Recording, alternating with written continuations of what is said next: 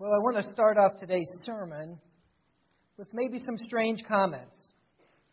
We need to take back sin. We need to advocate for the reality of sin. We need to teach sin. We need to preach sin. And I'm sure the vast majority of sitting here actually embrace the reality of sin. But I'm also sure that the vast majority of our culture rejects sin. Obviously, we too often ourselves try to ignore our sin, try to downplay its significance. After all, sinners often do their best to soften the sin in their lives. But you see, the challenge is clear. If one admits that they sin, that they are inherently selfish, that they are broken, then that leads to the immediate conclusion that we need somebody who can help us deal with our sin, to help us get rid of our sin and to heal our brokenness. In 1973, psychologist Carl Menninger wrote a book entitled Whatever Became of Sin. In his chapter titled The Disappearance of Sin and Eyewitness Accounts, he gives this scathing critique of our modern thinking. He said, in all of the laments and reproaches made by our seers and prophets, one misses the mention of sin. A word which used to be a veritable watchword for prophets. It was a word once in everyone's mind, but now rarely, if ever, is heard. Doesn't mean that no sin is involved in all of our troubles. Sin with I in the middle. Is no one any longer guilty of anything? Guilty perhaps of a sin that could be repented and repaired and atoned for? Is it only that someone may be stupid or sick or criminal or asleep? Wrong things are being done, we know. Tares are being sown in the wheat field at night. But is no one responsible? No one answerable for these facts? Anxiety and depression we all acknowledge. And even vague guilt feelings. But has no one committed any sins? Where indeed did sin go? What became of it? He wrote those words 40 plus years ago. How much worse is the situation today? The typical apology today is, I'm sorry if you got hurt. I regret that you got your feelings hurt. The action is always on the other person. It's the non-apology apology. No personal responsibility. No, it's my fault. No, I sinned. No, I did wrong. No, I lied. No, I was selfish. People go to great lengths to hide their sin, to rationalize their sin, or to simply deny sin. But here's the rub. See, here's why we must stand clear on the reality and the pervasiveness of sin. Because if there is no sin, there's no need for a Savior. Who needs a Savior if there's nothing to be saved from? That short video we watched at the offertory told the gospel clearly and simply. It said the reality is that we are all slaves. Slaves to sin. Slaves to death. Slaves in need of good news. It said that we need to repent. That Jesus died on the cross, taking what we deserve so we can get what He deserved. It closed by saying we're saved by grace. We are slaves no more. I liked the video. I thought it was well done. But as much as that short video resounded with the truth, as much as that short video made us appreciate our Savior and all that He did for us, so much more and so many more just totally reject the whole premise of the video. The vast majority just simply and completely deny that they are slaves to sin. Sin is the furthest things from their mind. Well, it's not that they don't admit to doing wrong. Of course they'll admit that they do wrong. But they try to deny at the same time that what they did wrong is not really in the category of sin. Because you see, sin isn't just doing something wrong. Sin is doing something wrong that offends God. No standard, no sin, no Savior. Folks, one of the truths that binds us together in reality, in fellowship, is that we were all slaves to sin, slaves to death. That is until Jesus Christ saved us by His grace and through His cross. So please open your Bibles with me to 1 John chapter 1 and follow along there as I read, starting at verse 5.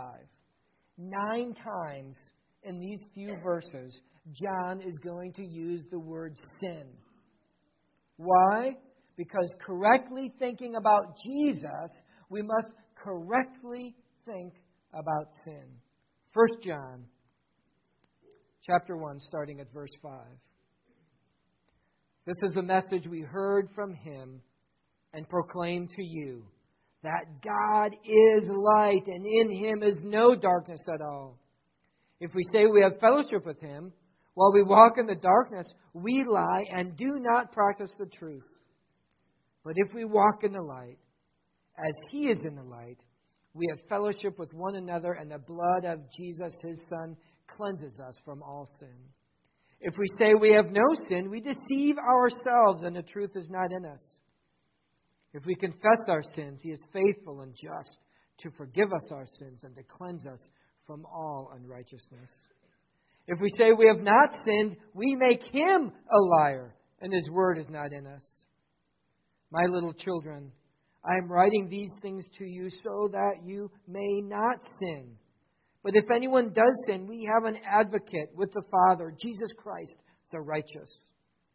He is the propitiation for our sins, and not for ours only, but also for the sins of the whole world.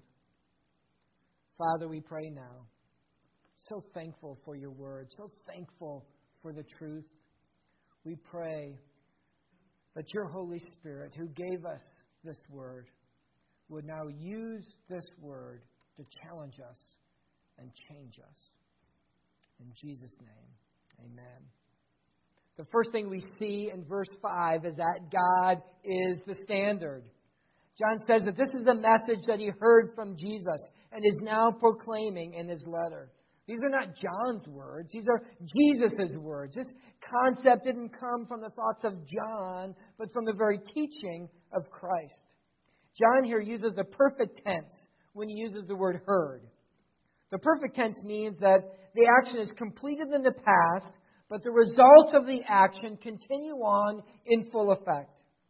So there was one time in the past where John heard this message from Jesus, but the effects of what he heard is continuing on in full effect this day. And it is this message.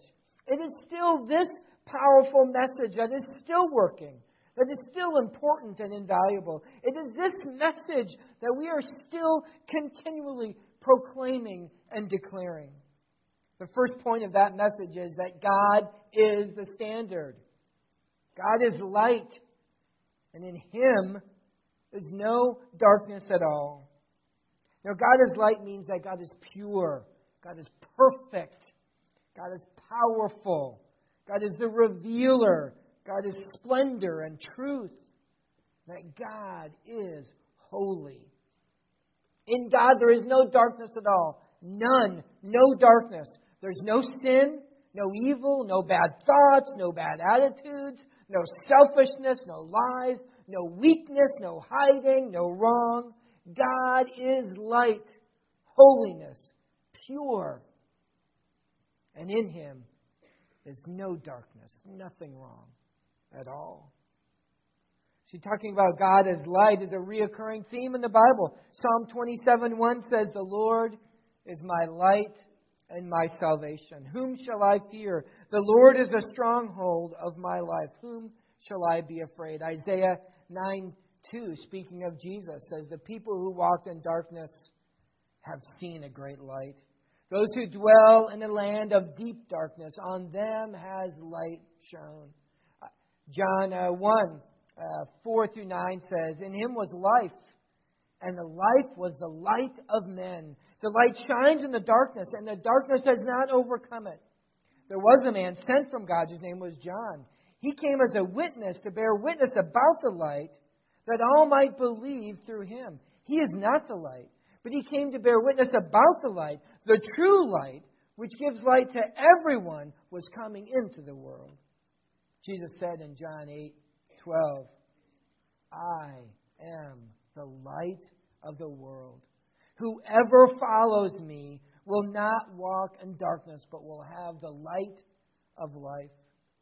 Jesus said in John 12:35 through 36, the light is among you for a little while longer. Walk while you have the light, lest darkness overtake you. The one who walks in darkness does not know where he is going. While you have the light, believe in the light, that you may become sons of light. See, our God is a standard. Jesus is the measuring stick. They set the rules. They set the requirements. They are the benchmark. They are the light. Everything we do, everything, when standing in comparison to God, does not measure up. Our very best moments of light are still shadowed in darkness. We are at best just a poor reflection of the light of our God. Once we truly grasp that God is light, that He is perfect holiness, light, that God is the standard, we quickly realize that we can never match up. No amount of good deeds ever done by the most wonderful person comes even close to measuring up, because our God is light. He is the standard. So our culture says, well, that's okay, because God grades on a curve, right? If you do more light things than dark things, then you get in. Folks, that's not even possible. It is not even possible.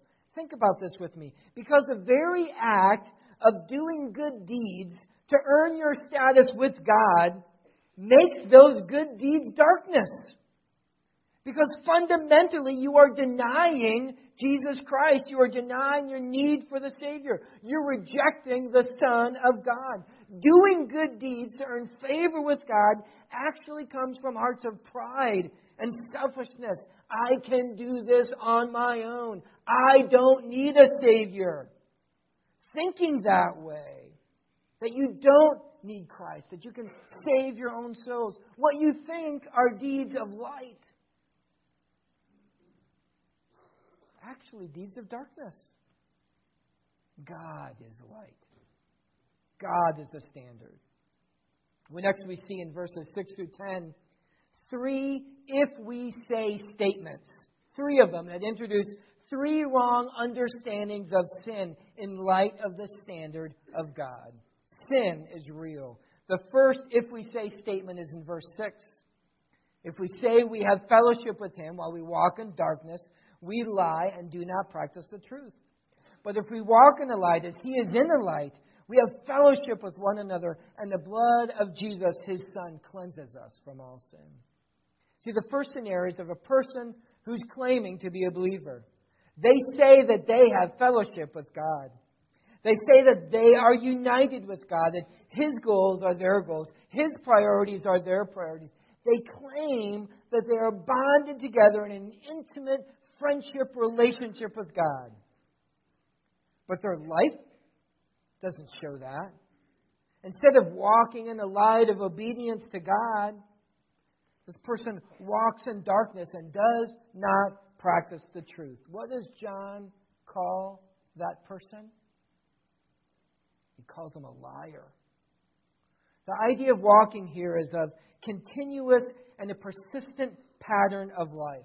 Walking in the light is not perfection, but that continuous, consistent pattern of one's life that is marked by fellowship with God and loving obedience to His Word. Walking in darkness is a continuous, consistent patterns of one's life if you're seeking your own stuff first, your priorities, your goals, your glory. You obey God when it fits into what you want. You obey God when it's convenient for your outcome. You say you have fellowship with God, but in reality, God's just another person in your life that you are using to meet your own needs. God's not your Savior, He's your servant. God's not your king, He's your attendant. God's not your master, He's your doormat. There are many people who call themselves Christians who think they're following God, when actually all they want God to do is to follow them. They've not taken their sin seriously. They discount sin and its effect on their spiritual lives. This verse is telling us that you do not have fellowship with God if you are still the ruler of your life. Sin is real. Our darkness is real. Just saying you know God, just saying you know all these facts about Jesus, but not taking the reality of your sinful heart and actions seriously only leaves you in need of true salvation. It is the blood of Jesus, the Son, that cleanses us from all sin. This morning, right now, let me ask you a question. Do you have fellowship with God? Do you have an intimate friendship, relationship with God? Are His priorities your priorities?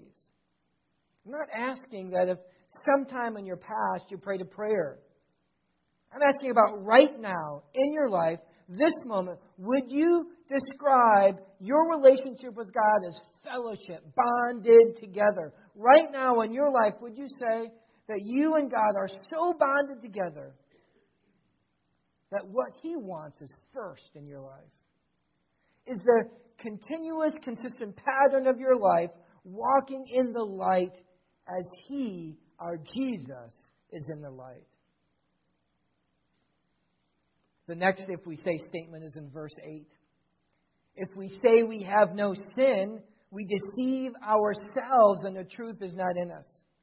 This person is saying, as so many in our culture does today, that they have no sin. It's not that they're saying that they're perfect, but that what they do wrong has nothing to do with God, has no accountability with God. They say the principle of sin has no effect on my life. I need no Savior. Whereas the first person discounted the reality of sin, this person denies it. They say that sin is of no eternal consequence. Multiple billions of people are walking planet Earth today denying sin.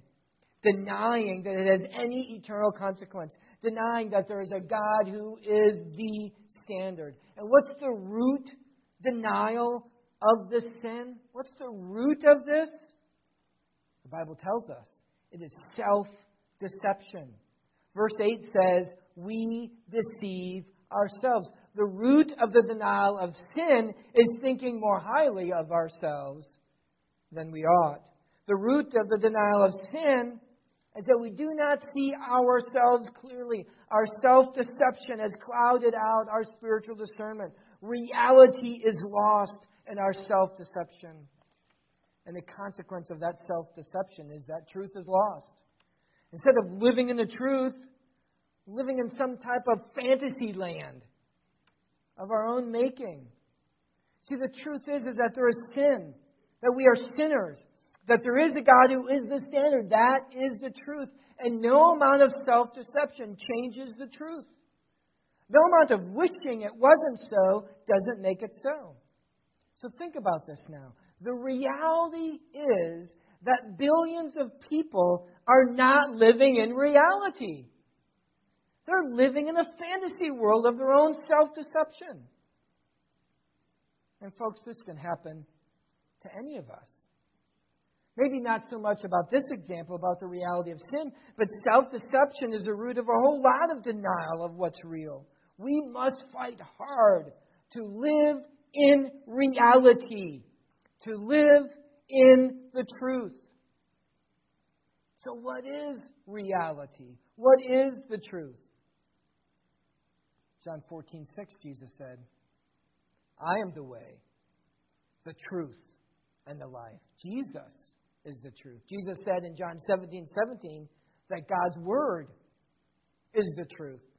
See, living in reality, living in the truth, living a life not marked by self-deception means living a life based on God's Word. It means living a life in a relationship with Jesus. Folks, one of the things in my life, one of the internal motivators in my life is not to be self-deceived. How tragic, how sad is self-deception. I want to know the truth. I want to live the truth. But here's the catch. Knowing the truth and the reality of sin and its consequences is not something you learn in a class. It's not even something you'll learn in this sermon. Because it's revealed by the Holy Spirit.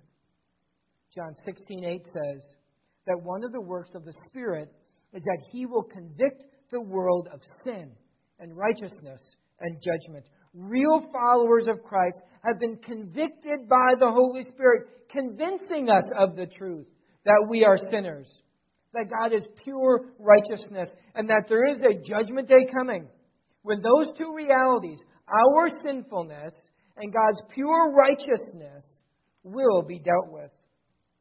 Verse 9 tells us how to respond when that conviction of the Holy Spirit comes upon us and we recognize we are sinners separated from God. Verse 9 tells us how to respond. It says if we confess our sins, He is faithful and just to forgive us our sins and to cleanse us from all unrighteousness. You see, on that judgment day, when our sin and God's righteousness are dealt with, there is only one answer that will hold up. Only one. And that's Jesus Christ. His blood, His righteousness, His atoning sacrifice. 1 Corinthians 1:30 says that Jesus has become for us wisdom, righteousness, sanctification, and redemption.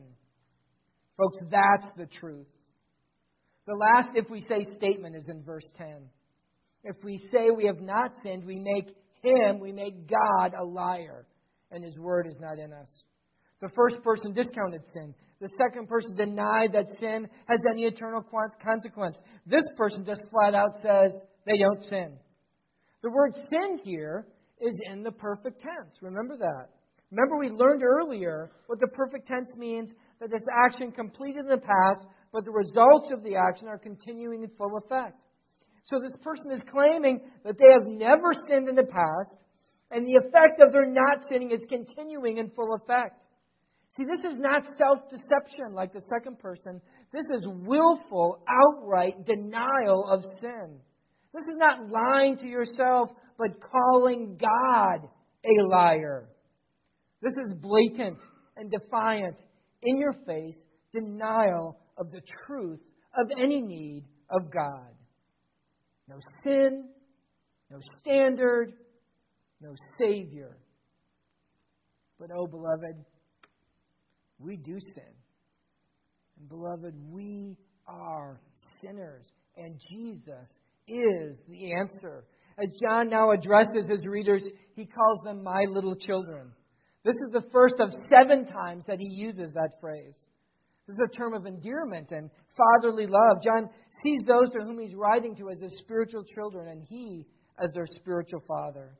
Now, in light of all this discussion of sin, John wants to make sure that his readers know the truth. He's already said in verse 7 and in verse 9, but now in the first 2 verses of chapter 2, John again clearly says the answer, the only answer to our sin problem is Jesus.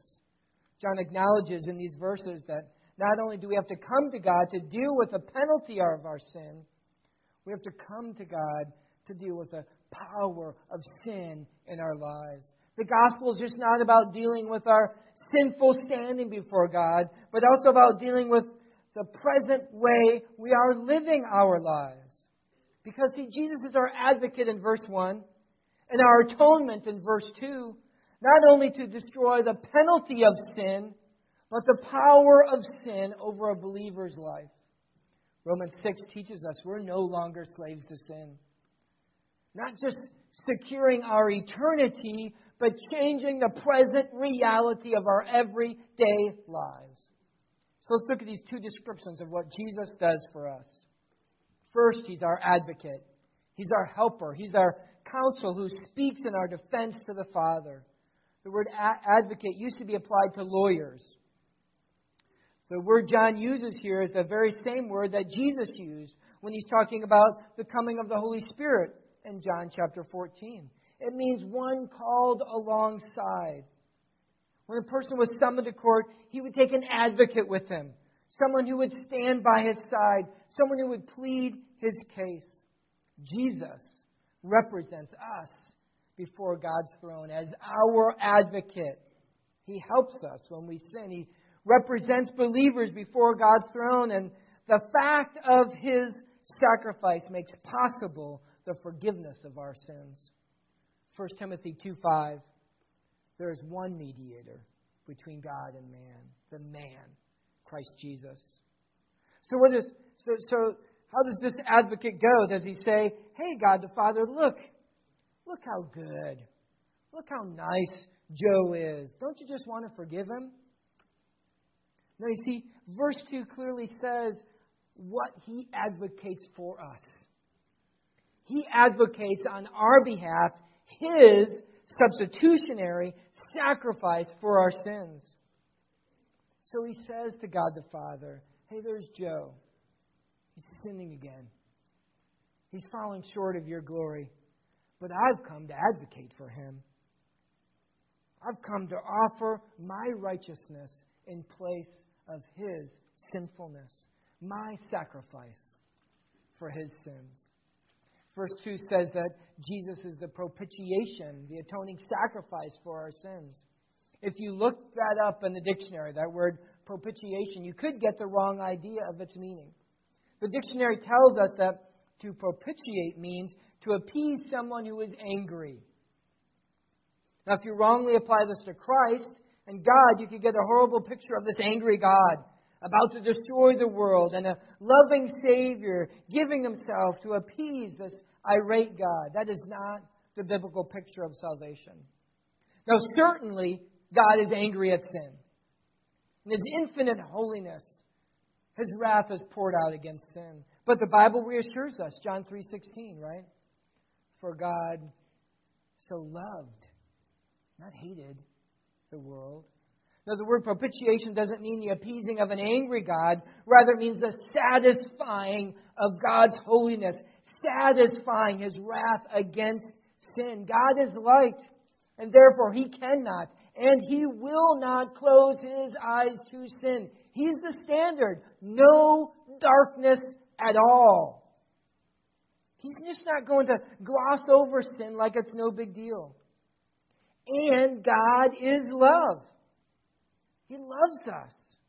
He wants to save sinners. So how then can a holy God uphold His own justice and pure holiness and still share His love and forgiveness of sinners? The answer is propitiation. The answer is the sacrifice of Jesus Christ. The answer is that Jesus is the atoning sacrifice for our sins. At the cross, God in His holiness judged sin by accepting as payment for our sins the death of His Son. And then God in His love offers to us Jesus Christ as our Savior. God was just when He punished sin. And He is also loving that He offers forgiveness through Jesus and what He did at Calvary. Because Jesus died for His people, He satisfied the justice of God. And because Christ lives for us at the right hand of God, He applies His sacrifice to our needs day by day.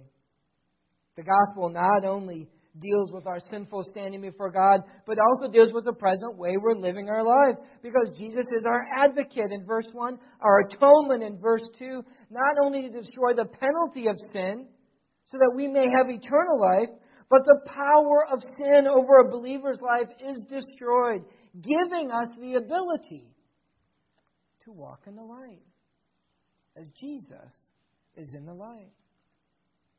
Author and speaker Brennan Manning has an amazing story about how he got his name Brennan.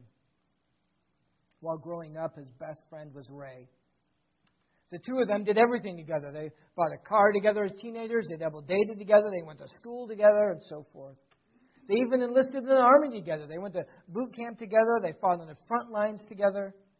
One night in the foxhole, Brennan was reminiscing about the old days in Brooklyn while Ray listened and ate a chocolate bar. Suddenly, a live grenade came into the foxhole.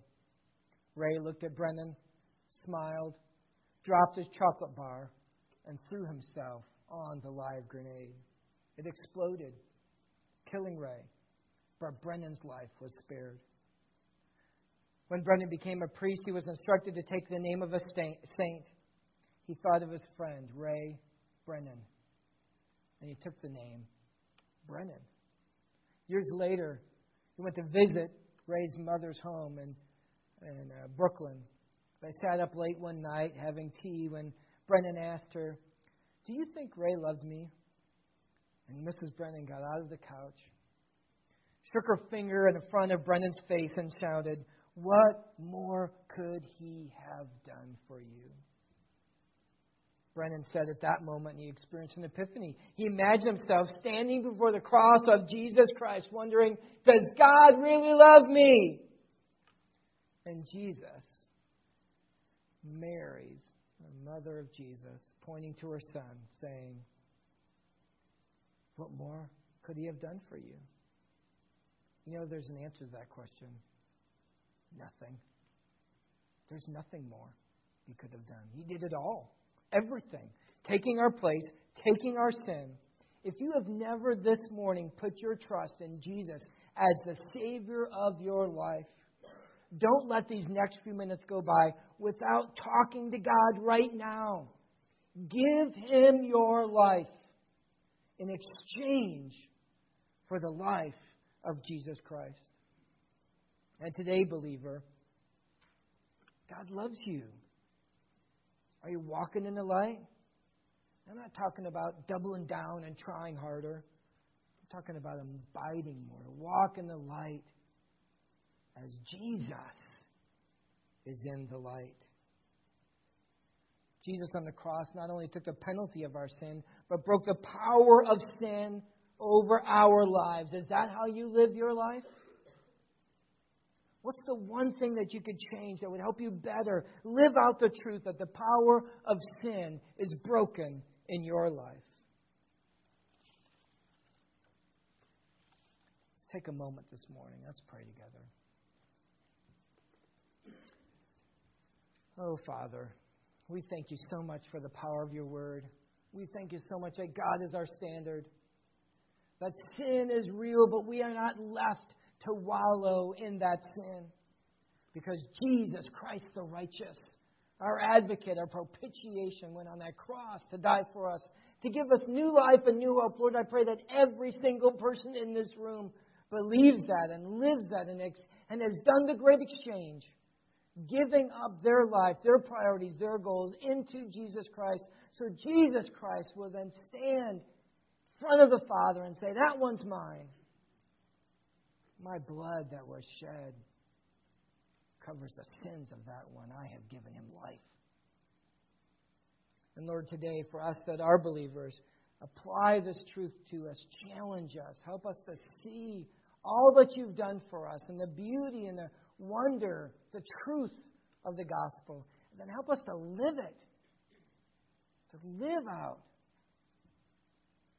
who you are, walking in the light. In Jesus' name, amen.